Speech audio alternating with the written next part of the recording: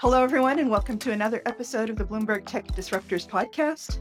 My name is Jennifer Bartashus. I'm the senior equity analyst who covers the retail staples and packaged food industries at Bloomberg Intelligence. It isn't that often that we get to have a technology disruptor in the food space, so we are really excited to speak with Josh Tetrick, who is the co-founder and CEO of Eat Just. So, Josh, thank you so much for joining us today. For the listeners who aren't as familiar with your company, can you briefly describe for us kind of your mission and how you play a critical and disruptive role in the evolution of how people eat? We are trying to move people away from all the billions of animals that we need to slaughter every single year and all the land and water and carbon emissions that we need to use as a part of that process to something better. And we do two things. One is we make a product called Just Egg, which is an egg that comes from a plant, a bean called the mung bean. And we're in about 2 million households, from Walmart to Whole Foods to ShopRite. And then the second thing we do is we make real meat. This is not plant-based meat, but real meat without the need to slaughter an animal through a product called Good Meat. And today we're the only company in the world that's actually selling this kind of meat. We do it in Singapore. We just got FDA approval to sell it in the United States. So we hope to be selling here pretty soon. But our company, our mission, our technology is about making these common forms of animal protein, eggs and chicken and beef and pork, making them better, making them in a way that we can continue eating them and also have a planet at the same time. So we definitely love the fact that there's a sustainability and an environmental focus to all of this, and yet you're leveraging technology to really unlock the capabilities. I'd like to kind of start with the good meat part of your business, and let's just start with the terminology. Some people call this cultivated meat, some call it cell-based meat, others call it lab-grown meat. What is the preferred lingo? And can you describe for us kind of what that product actually is? Well, our favorite lingo is meat, but that'll be in the future. We'll just call it meat.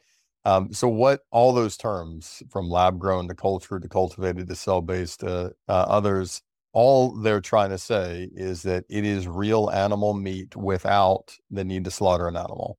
So you start with a cell, and then you identify nutrients for the cell to consume. So think about what an animal would eat: soy and corn, and what makes up soy and corn: amino acids and sugars and salts. So we identify those components. We call it the feed. We ensure that it works with the cell that we have. And then we actually manufacture meat in a stainless steel vessel in an environment that it's enabling the cell to grow. That's where we manufacture it. And then after a few weeks, we remove it from the vessel and we actually have real meat. So from a cell to the feed to the vessel to the chicken on your plate, it's a way of making real chicken and beef and pork without the need to have all of these tens of billions of animals. And that technology was really developed within the biopharmaceutical space for the past decades. And what we're doing is biopharma for food, and then ultimately at a much larger scale. I've heard you talk in the past. Some of the challenges are really about unlocking that scale. So can you talk about what are the biggest hurdles right now to unlock production at scale for cultivated meat, and then longer term, how do we then start to move the needle and introduce this to the population at large? So today we sell in Singapore. It's a very small volume. We're at a butcher shop called Huber's, and we've sold through partnerships with Food Panda. We've sold at local street vendors, high-end restaurants, but our capacity is very limited. So we're selling, but small. And when we launch in the United States with Jose Andres, it'll be the same thing. 1 or 2 restaurants, very small volume. To get to real scale, and in our mind, real scale is tens of millions of pounds, you need to move from making it in vessels that are 1,000 to 6,000 liters to vessels that are 100 to 200,000 liters. And that requires a lot of design and engineering work. It requires a lot of capital investment.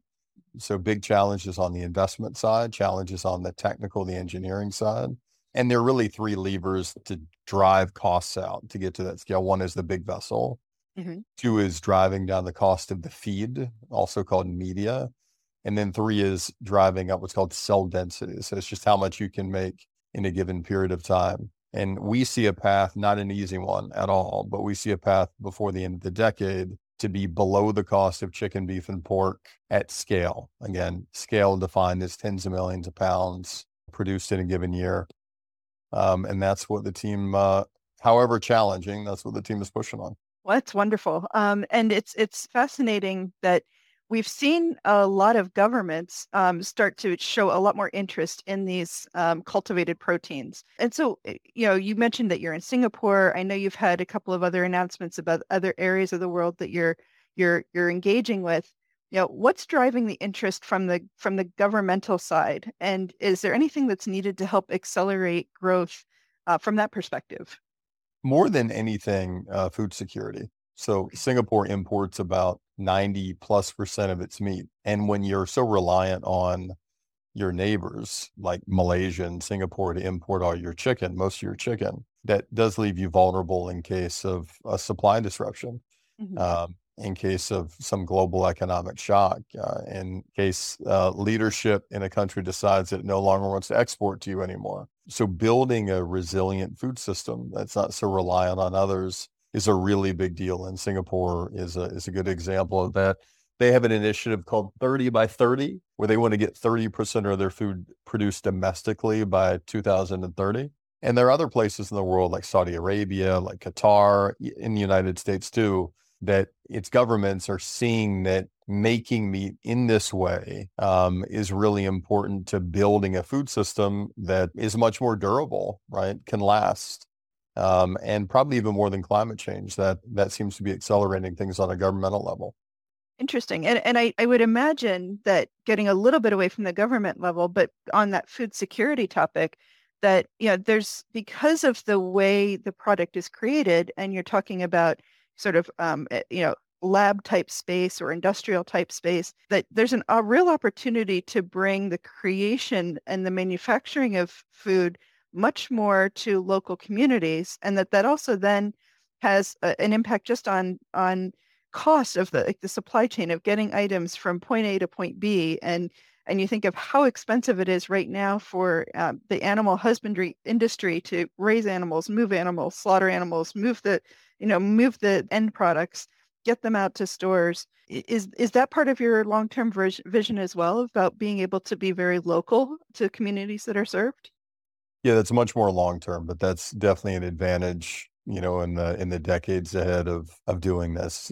As I think about, the next decade, it's continuing to sell in Singapore, it's selling in the United States, it's getting regulatory approval in China and Europe and a couple countries in the Middle Eastern regions. It's selling tens of thousands and then millions of pounds.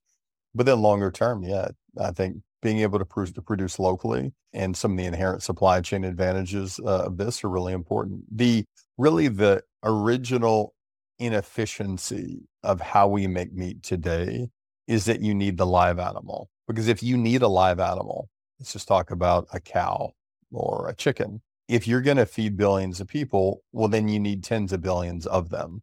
And if you need tens of billions of them, they have to eat, which means they need hundreds of billions of pounds of food. And if you need all that food, then you have to grow it somewhere. And then often where you grow it is a rainforest that you chop down and then you plant the soy and corn to feed them. But it kind of goes back to, if you need the animal, you need so many, and then you need all this land and all the water, and it goes on from there. And through this approach, even though it's in the very early days, the idea is you can get away from that and just make as much meat as you want without all those issues.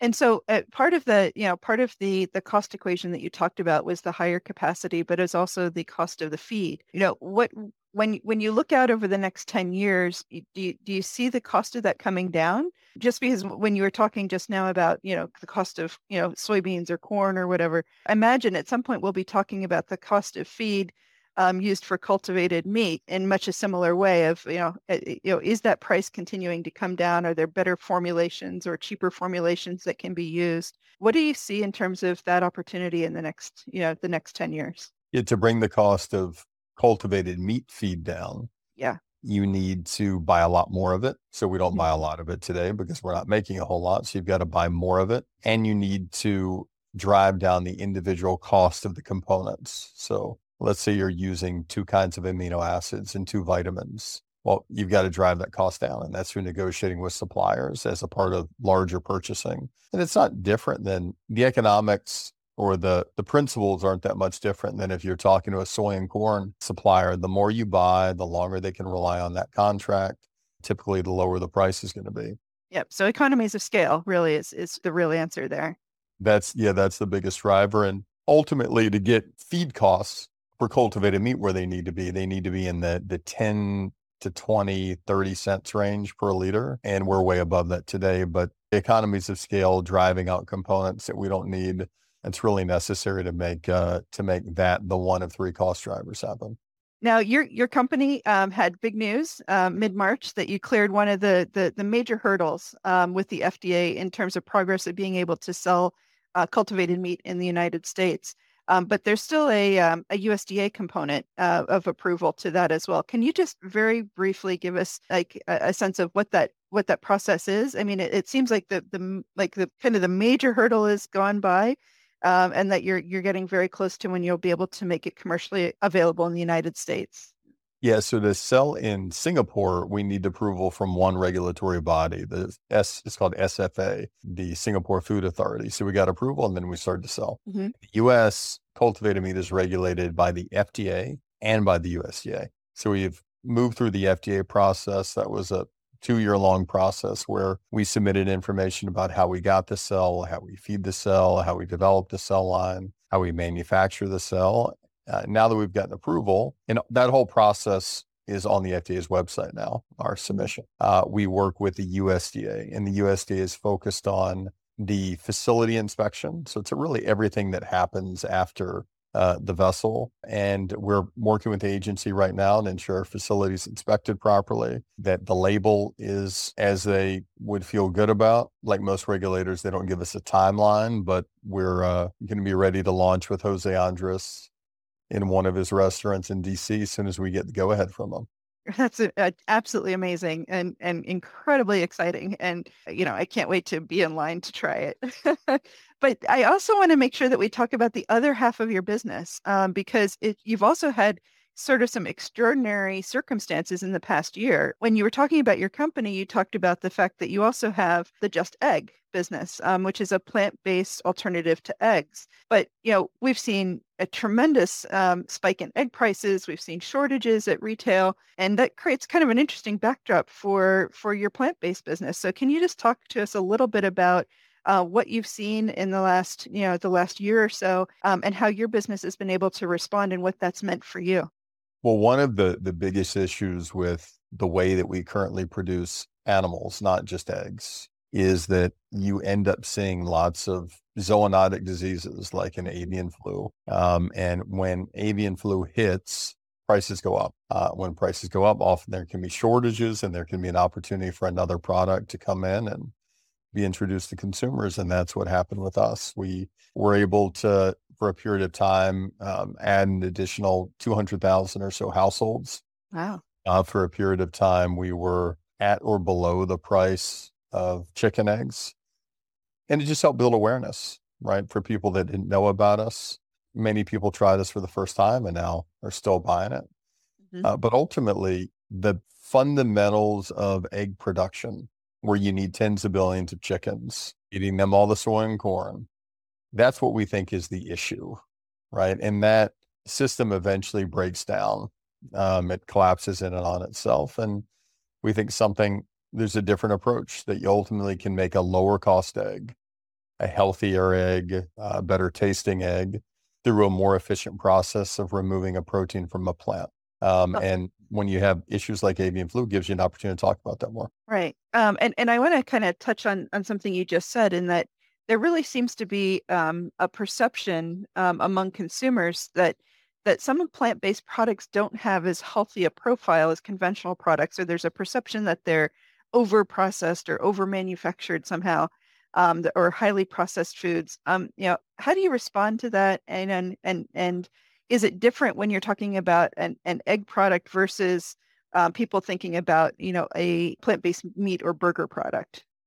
Well, I think first, whether you're talking about egg or plant-based burgers, you have to think about, what do you mean when you're talking about health, and what are you comparing it to?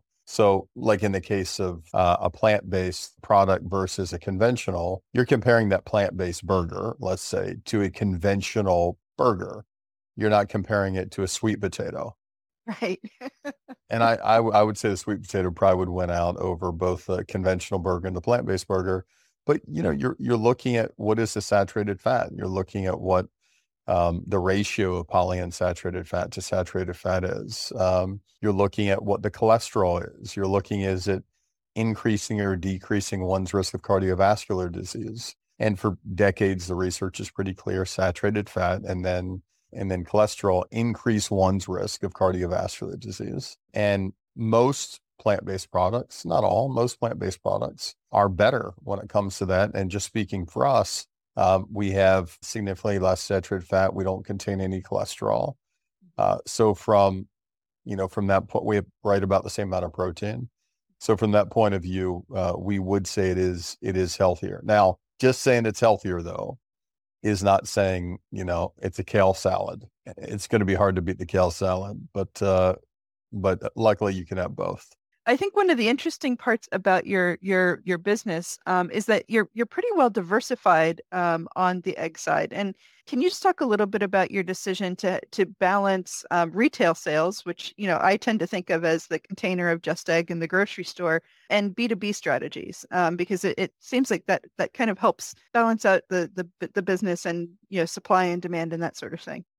Well, we should be more balanced. Today, most of our sales are on the retail side. So Whole Foods, ShopRite, Publix, pretty much all major retailers in the United States. Mhm. Food service is a smaller percentage of our business. We're in Caribou, we're in Pete's. We just did a small launch with Dunkin' Donuts in Korea, about 20 stores. We're going to be launching with a 500 store opportunity here in the next month. And the industrial component, so in our mind, this idea of selling Just Egg for others to use in their own products is a growing one for us, but it's still relatively small. But ultimately, we want that to be very significant, right? There are big bakery companies that are using eggs, big emulsified dressings companies that are using eggs for mayos and sauces and dressings. There are all sorts of companies that are using different versions of an egg in their finished product, and we want to sell ultimately to them too. But right now, retail is a driving force, food service is next, and we want to build out this industrial part. Excellent. And eggs is really an interesting place to play because not only do people eat a lot of eggs, but as you said, that people use eggs in a multitude of products. So it seems like the opportunity there is really as big as you have the resources to apply against it. Yeah, of the 2 trillion eggs that were laid last year, roughly a third of them are used as ingredients in bakery, in sauces and pastas, and all sorts of different applications.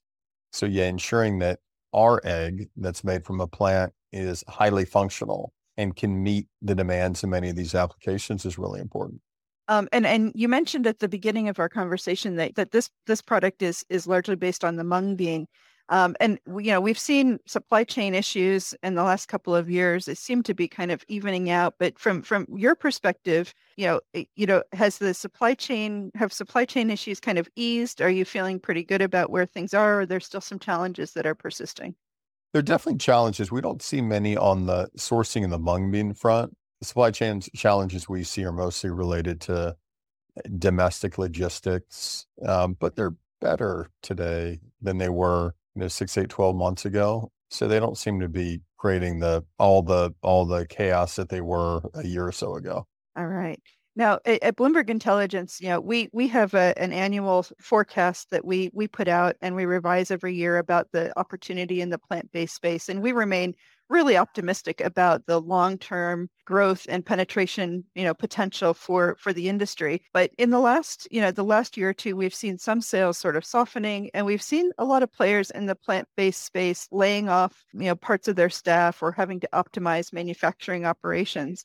And so I guess my last question for you is against kind of that current backdrop, how optimistic are you about this industry and why? Well, I look at making meat and eggs in a different way as being necessary and obvious long term. Now, that doesn't mean that in a given month or a given year, everything is going to go well. But it does mean that we've got to, as a society, figure out a way to make these products better for consumers, tasting better, healthier, lower cost, emotionally feel better for consumers. And the principles that are underlying the traditional way of making eggs and beef and chicken and pork, I just don't think makes sense on the planet that we have. And I think more and more consumers are realizing that. So you might have a month or a quarter or a year where things are down, but longer term, I think the trends are clearly in the direction of we got to have a different approach. In the same way with electric cars, maybe next year you'll have slower growth in electric cars, but moving forward, we're transitioning to electric. And I think it's the same thing from moving from this live animal-based system of production to something that is better. Now, whether that is a plant-based, whether that is cultivating meat, whether it's a combination of them, I think that's where things are headed.